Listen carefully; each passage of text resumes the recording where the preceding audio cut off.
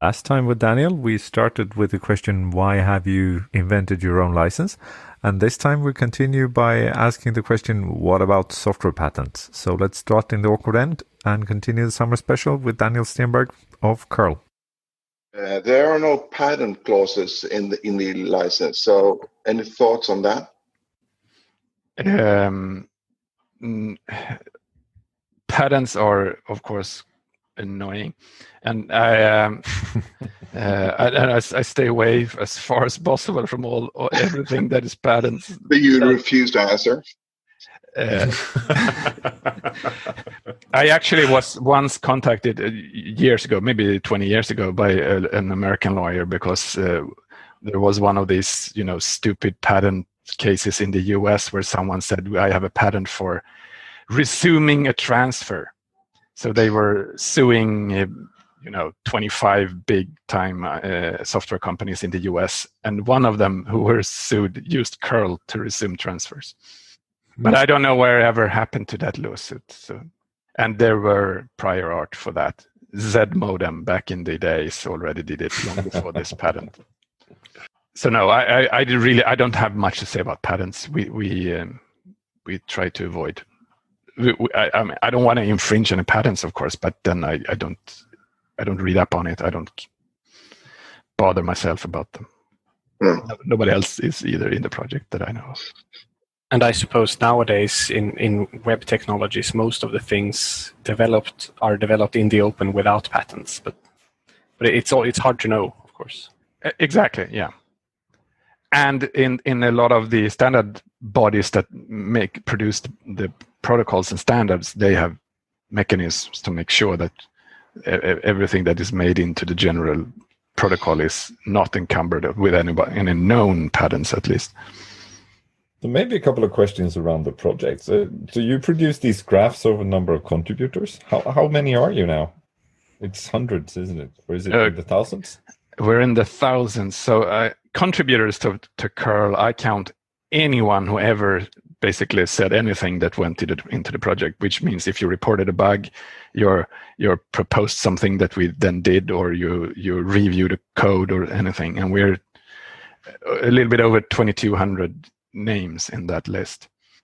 I've also, over the time, nowadays I also add usernames on GitHub, because it's for a long time I tried to just use people's names, but for some reason people like their pseudonyms and weird user 1234 on GitHub. So I nowadays refer to, if they don't have any real name, their user 1234 on GitHub.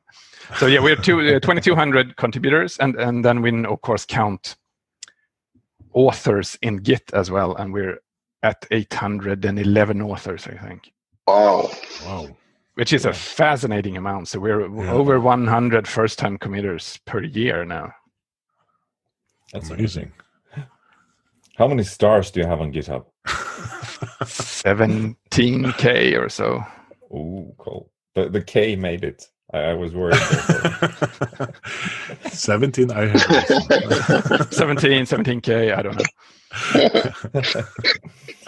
But I mean, you've started working with wolfssl. Yes. And I guess you spend most of your time on curl. Have you sort of changed anything around the project, or is it just that you code daytime, or are you just off daytime and then code nighttime still, or?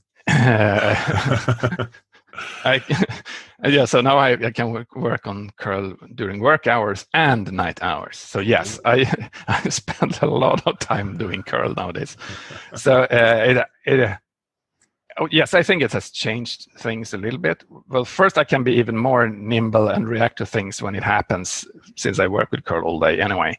So now I can respond to bug reports or things happening even better than before. And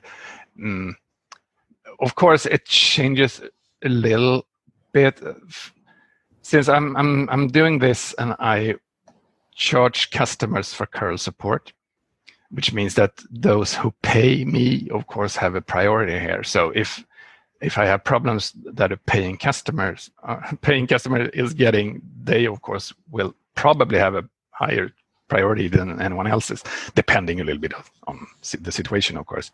So, and then I'm also struggling a little bit, and I'm playing, I don't know if you've seen it, but I'm playing and doing a little bit. I have a patch set on top of curl that I call Tiny Curl, which I release under GPL v2, actually.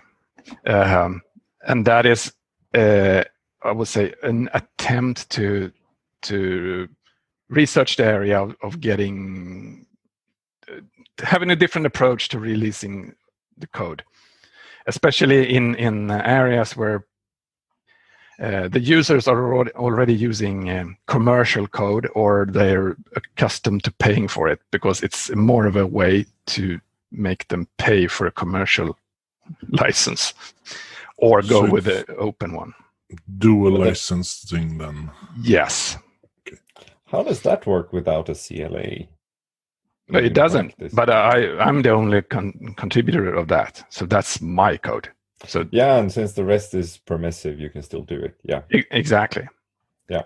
And I would say that right now it doesn't really work, but so I'm still tried it a little bit, and I might do that even a little bit more for other commercial real-time operating systems and stuff where the users are already sort of into an environment where they're paying for every component in their infrastructure anyway.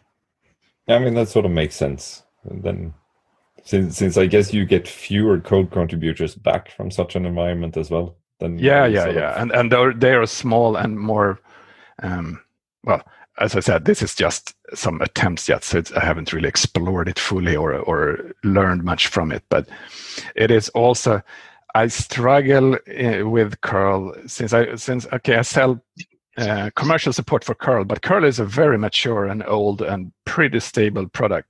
It's really hard to sell support for a very stable functioning product. Why would anyone pay for it? Sort of. That's my response. That's what I'm getting from almost anyone I talk to. Sure, good idea, but we don't need it. It just works. So I have a question about your thinking process, because you said you took GPL v2 for Tiny Curl. Did you think about why not v3, or what was the reason? There's been some thinking about that, and my primary reason here is to align with other wolfssl products. So wolfssl, as a company, we have a whole range of different libraries. They're all GPL licensed except for curl, and so we sell support for all those. So I was just trying to limit the amount of confusion to customers here. Okay. Learning from past mistakes. Hopefully someday I will learn from past mistakes. But I think we've cleared the whole licensing thing. So GPL and the MPL are broken, so you had to invent your own. But you didn't think you did. You think you thought you were an MIT. Exactly. But I have to say, result of the hackering. But one of this sort of what I really shouldn't tell you, but what's a good thing with having your own license is that it's sometimes more notable and easier to find among here's a product using a bazillion of different open source products. Are they using curl? Just the fact that it's actually different makes it easier to find curl in the haystack. No, please don't advertise this. That's the shittiest reason ever, or actually it's not a reason, but it's more of a conclusion that it actually works like that. That's awesome. Way to start a flame war, Johan, by calling the GPL broken also. Actually, the even better way is to actually have my email address in the license. That's a better way to do it. Yeah. Then people are emailing me about all sorts of weird problems. Car keys in the which they do anyway. Being able to open the car. Yeah, and also a lot of car problems actually. Speaking of mature and not broken products, software in cars. Exactly. Yeah, that seems to be a general problem for people. Well, I guess just the fact that it's so much software in cars these days, I guess it's inevitable that it's going to be problematic. I always find it amusing. So when going to conferences maybe 4, 5, 6 years ago, there was this graph showing how many lines of codes are in different products. And the automotive guys showed that the car is more complex than the space shuttle or one of those Boeing Dreamliners. And I mean, the Dreamliner does have software problems. Was it around batteries or something? So I mean, it's not something to be proud of that you managed to write something even more complex. Yeah. But I guess these days everything drowns in the Linux distros they have now anyway, right? So if you just have one Linux distro somewhere in the car and you have that in the Dreamliner, you heard so that that's 100 million lines of code anyway.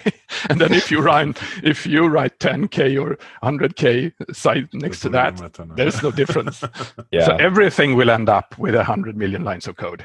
Yeah. That's basically whatever you do, you will have 100 million lines of code, more or less.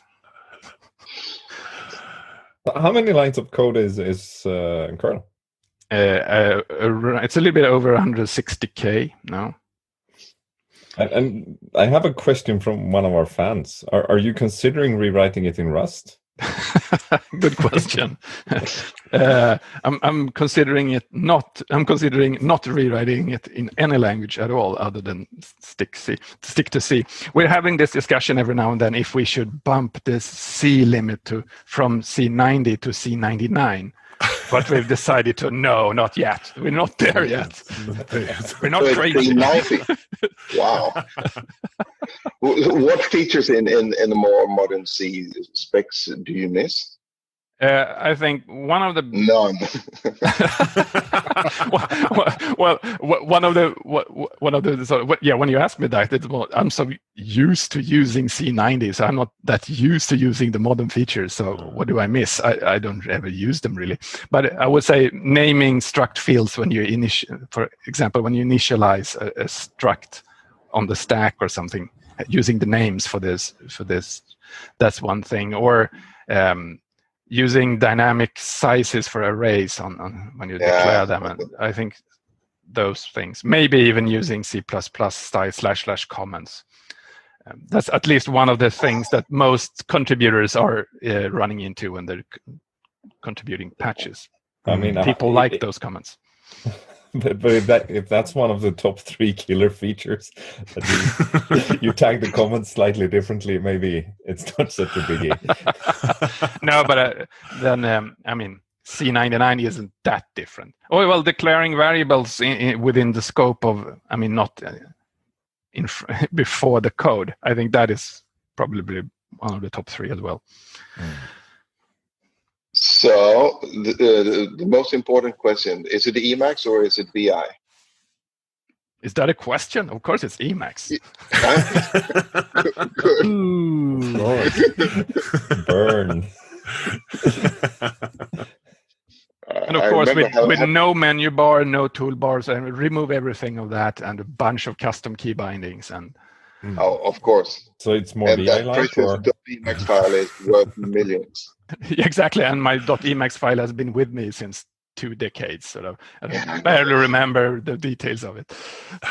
I have some commented out things for Emacs, but I'm keeping it just in case. Oh, not Lucid Emacs then. No. All right. I got. Usually students used to ask questions about what editor, if I were to start now, what would you use then? I would probably not go for Emacs, but being as productive as I am in Emacs in some other editor, I don't see that happening. But do you ever use any integrated development environment? Okay, apart from Emacs. No, never. Well, if someone forcing me into a corner, I could do it, but then I'm struggling all my way to get out of it and as fast as I can. like when I try to do my ports to curl to new real-time operating systems, for example, whenever you go somewhere new, they all insist on running some fancy Eclipse-based weirdo environment for you to set it up everything, and you just have to press a button in that GUI to build everything, and you have no idea how to reproduce that. So then I of course have to struggle my way out of that and get into Emacs again and a big makefile instead. Yeah, embedded systems and these custom Emacs or Eclipse distributions. Will it ever go away? No, it seems to be. I mean, I got a new one just a few months ago. So yeah, that's still sort of what they do. And they changed the boot splash. That's sort of the takeaway. Yeah, and use a new name for the entire thing. Now we have blah blah. Everything is, but everything is Eclipse underneath anyway. Yeah. Anyway. What compilers are you using?